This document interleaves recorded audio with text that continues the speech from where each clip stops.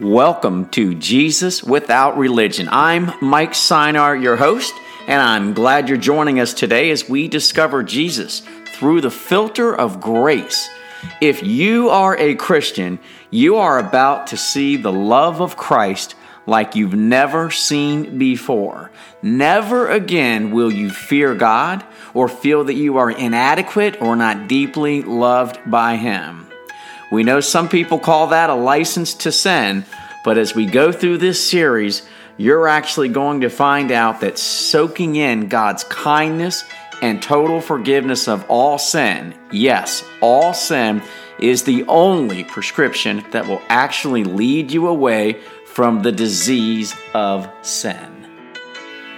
And welcome back to Jesus Without Religion, everybody. We've got a really good show for you today. If you've been following us in this season, we've been going through the letter written to the Hebrews.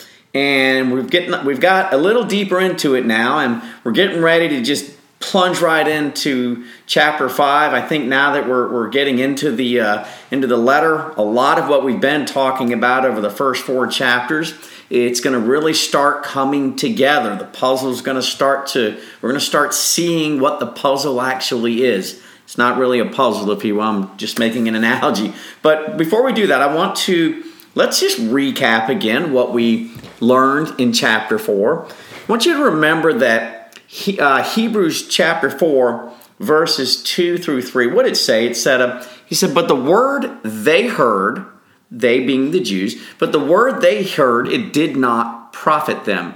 Because it was, why? Because it was not united by faith in those who heard.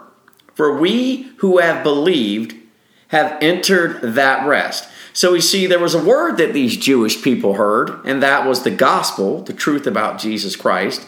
But it did not profit them. Why? Because it wasn't united with faith. I mean, they heard that word, but there was no faith. They didn't believe it, those guys that heard it. And then we find that there are some people that entered rest. Who was it? Not people that worked hard, not people that were obedient to all the rules. No, it's for we who have believed have entered that rest. And then we jumped over to Hebrews 4. It was verse 6. He said, therefore, since it remains for some to enter it, and those who formerly had good news preached to them, that's right, they heard it, right? They formerly had good news preached to them. They failed to enter because of disobedience. We love to take that word and just build a sermon out of it.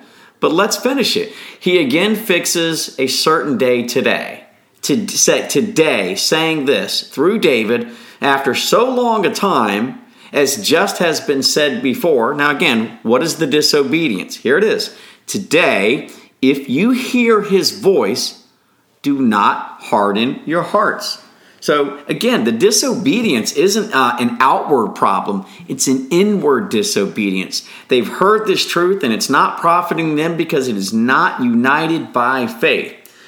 Now, as we start diving into chapter 5, we're going to be looking at some food analogies as it relates to the gospel of Jesus Christ. Then we're going to see there's a milk gospel, right? And there's a milk gospel and there's a meat. So one is solid and it's deeper and it's more meaningful. Now I want you to remember the comparisons in earlier chapters. Remember we read about Jesus in comparison to angels. We read about Jesus in comparison to Moses. But next we're going to see Jesus is going to be compared to some Old Testament priests. Backing up a little more too, I want to recap on Hebrews chapter 4, verses 4 through 7. Remember this, he says, although his works were finished from the foundation of the world, for he has said somewhere concerning the 7th day, and God rested on the 7th day from all his works. And again in this passage, they shall not enter my rest. Therefore, since it remains for some to enter, and those who formerly had good news preached to them, they failed to enter because of disobedience, he again fixes a certain day today, saying through David, after so long a time before, today if you hear his voice, do not harden your hearts. So, again, I want to be clear. What is I don't want to move forward unless we've really got this through our heads. The disobedience clearly is unbelief. And what did he ask them not to do? Well, what he asked them not to do was do not harden your hearts. That's the problem here. And is there even one mention? I mean, here we are. We've gone through 4 chapters. Have we seen one mention of these Hebrews needing to do more works, outward works? Have we seen a mention of these Hebrews needing to do less sin? I'm not saying that the writer would encourage sin or encourage them not to works. What I'm saying is the writer is not addressing these things because that's not what the problem is here. The problem is not those things. The problem is an inward heart problem.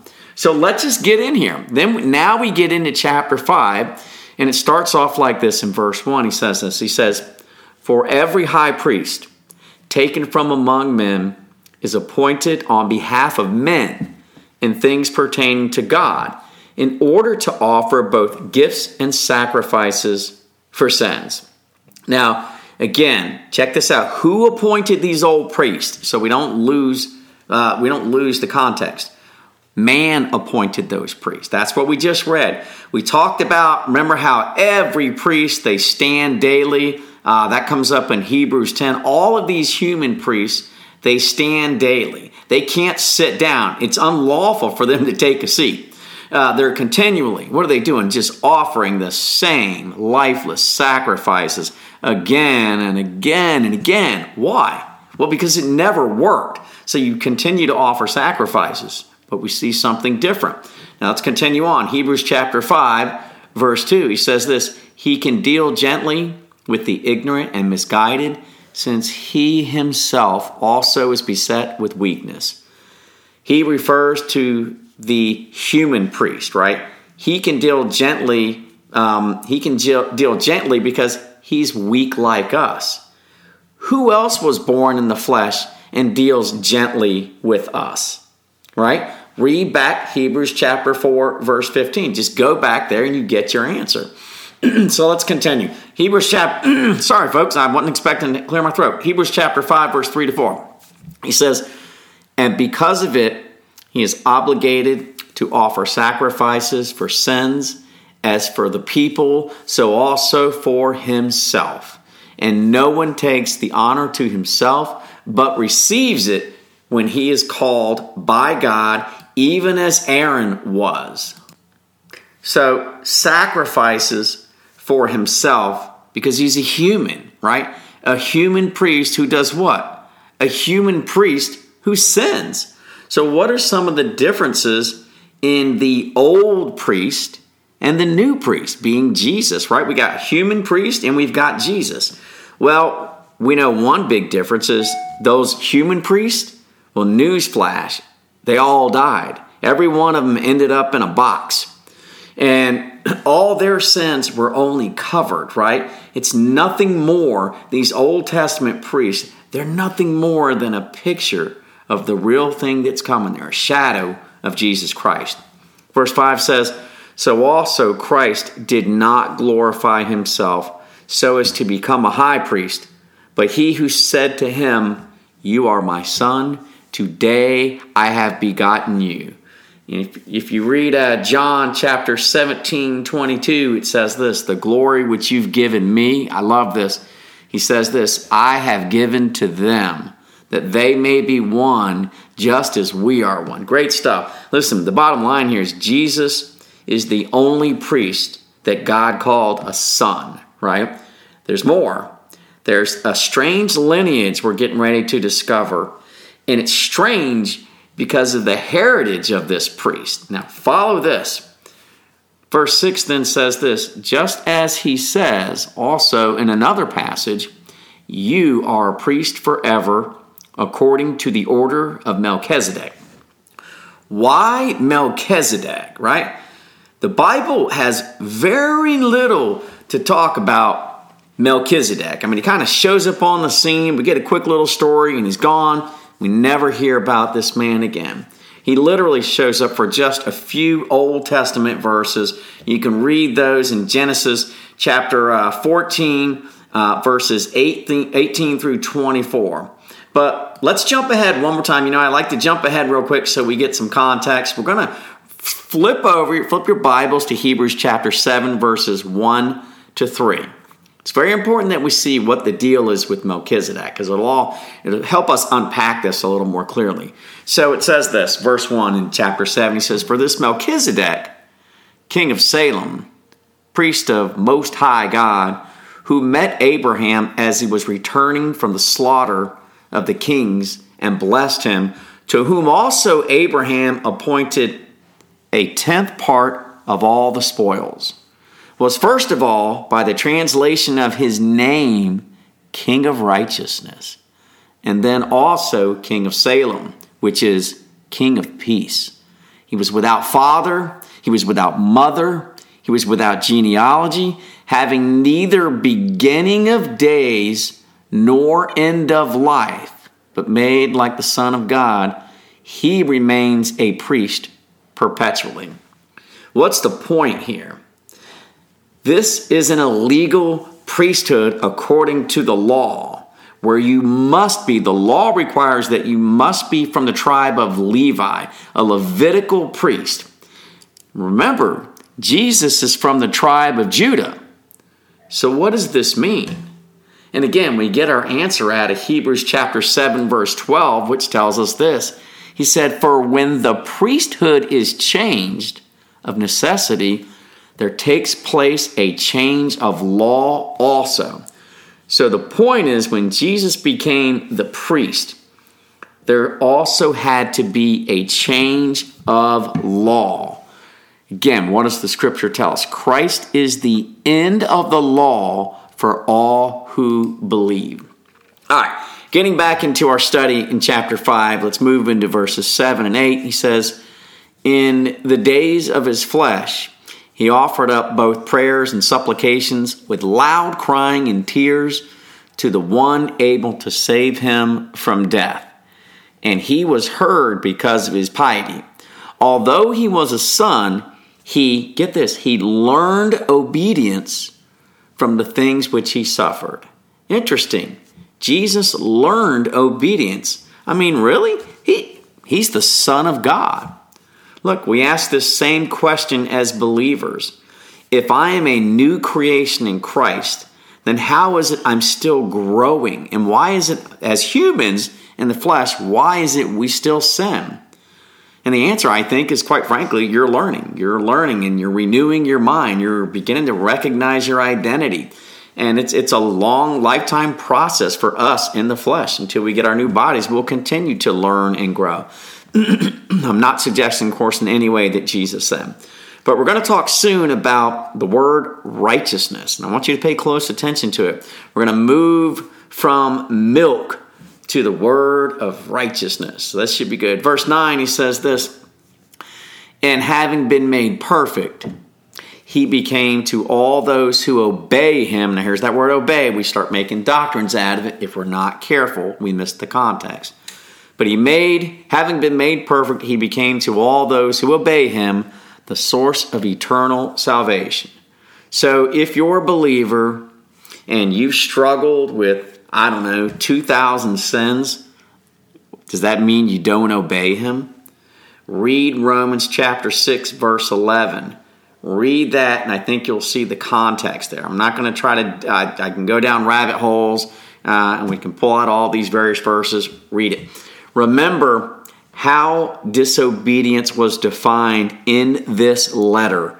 The author clearly is telling us this disobedience is unbelief.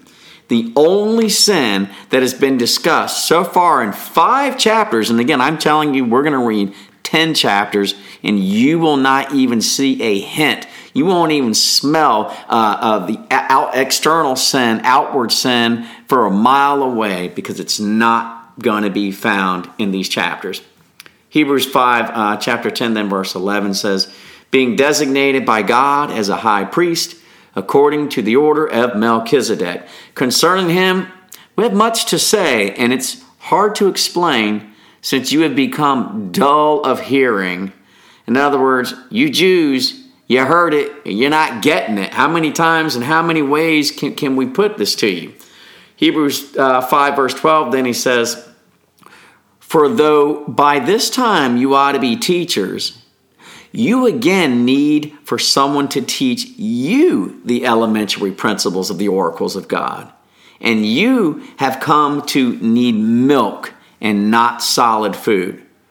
The elementary principles of Christ crucified. Paul pretended to know nothing. You remember he said that? I pretended to know nothing but Christ crucified. He wanted to share the gospel. He wasn't trying to show off and pound his chest with fancy doctrine and impress you with all the scriptures that he knew. The elementary principles, nothing is more important than Christ crucified. Until we've accepted that and realized that we are saved through faith and trusting in the life, death, and resurrection of Jesus Christ, nothing else saves us. No external stuff has anything to do with our salvation. Milk and food are symbolic for Scripture theology, not laws and sins. I want to repeat that. Milk and food are not symbolic for laws and sins. Milk and food are symbolic for Scripture and theology. Some people are out there preaching the message, completely jacked up theologies, and what the writer would be telling that person is, listen, if you're not keeping your focus on Christ crucified and faith alone by grace, lest anyone boast, you get off the food because you're not ready for food. You need to get back on that milk before you start preaching that message. Verse 13, he says this, for everyone who partakes only of milk is not accustomed to the word of righteousness, for he's an infant. But solid food is for the mature, who because of practice have their senses trained to discern good and evil. The good and evil is not about do's and don'ts and law abiding. In context, he's talking about your senses recognizing sound doctrine, recognizing truth, recognizing the gospel. Let's look ahead. Again, I love doing this because it helps us keep some things in context. So let's just peek a little bit at Hebrews chapter 6. Hang on one second. Here it is. Verse 1, we're going to read this in our next lesson. He says this, therefore, leaving the elementary teaching about the Christ, let us press on to maturity, not laying again a foundation of repentance of dead works and of faith toward God. You know, the author has been addressing the sin of unbelief, and the readers are Jewish people who are all jacked up. The recipients of this letter, they're Jews who are all jacked up on works, dead works, with a little dab of Jesus maybe that they've heard about, that they've tasted. But let's look at some of the dead works that the author addresses in verse 2. So we know what he means by dead works. Here it is. Verse 2, chapter 6, he said, of instruction about washings and of laying on hands and the resurrection of the dead and eternal judgment. So washing, what is he talking about? Getting cleansed at the temple. What is he talking about? Laying on of hands. Talking about probably on scapegoats to transfer their sins. And the resurrection, right? In Acts, the Pharisees argued about the resurrection, we read, right? They argued about it being true. If he wasn't, you won't be either. And that's the whole point. If Jesus wasn't resurrected, none of us will be. So what do we walk away with here? In context, what we learned, Jesus makes perfect those that obey him, right? But what was the obedience? Well, the obedience is believing. The religious people, well, they have heard the gospel, but they do not believe. And they teach law-based forgiveness for sins like washings, like laying of hands, and they're arguing about the resurrection and whether or not it's true. They are not ready for solid food. That's what we're learning in chapter 5. They're not ready for deeper scripture. But instead, these people here, they need to be fed milk like a baby. because they're not getting it, right? They still have so much to learn about the gospel, and they need to be taught the elementary principles of Scripture. Solid food, deeper doctrine is for the mature people who get the gospel of Jesus' death on the cross, and they recognize the false teaching from some of these other people on solid food that are jacking it all up, right? So Hebrews chapter 3, I think it was verse 18 and 19, and he said this, he said, and to whom did he swear that would not enter his rest? Remember who it was? He said, but to those who were disobedient. And then it concluded with this. He says, so we see that they were not able to enter because of unbelief. Folks, that concludes chapter 5. I hope your takeaway from today is that there's a lot of theologies out there. We got people out there talking about all kinds of human effort, washings. It may sound different. They may not be saying washings or laying on of hands, but at the end of the day, if we're talking about anything for salvation other than Jesus Christ, we're not putting our faith in the resurrection. We need to believe. We need to be careful not to commit the one sin that was leading these Jews to eternal punishment, and we don't want that to happen to us. And here's how we avoid that. Believe. Trust in the goodness of Jesus Christ. Believe that he died on a cross from you, and that absolutely nothing can save you but believing God that Jesus is your rescuer. Everything else, all of the outward performance, works, and avoiding sin, those are side effects of God living in and through us. God bless you all.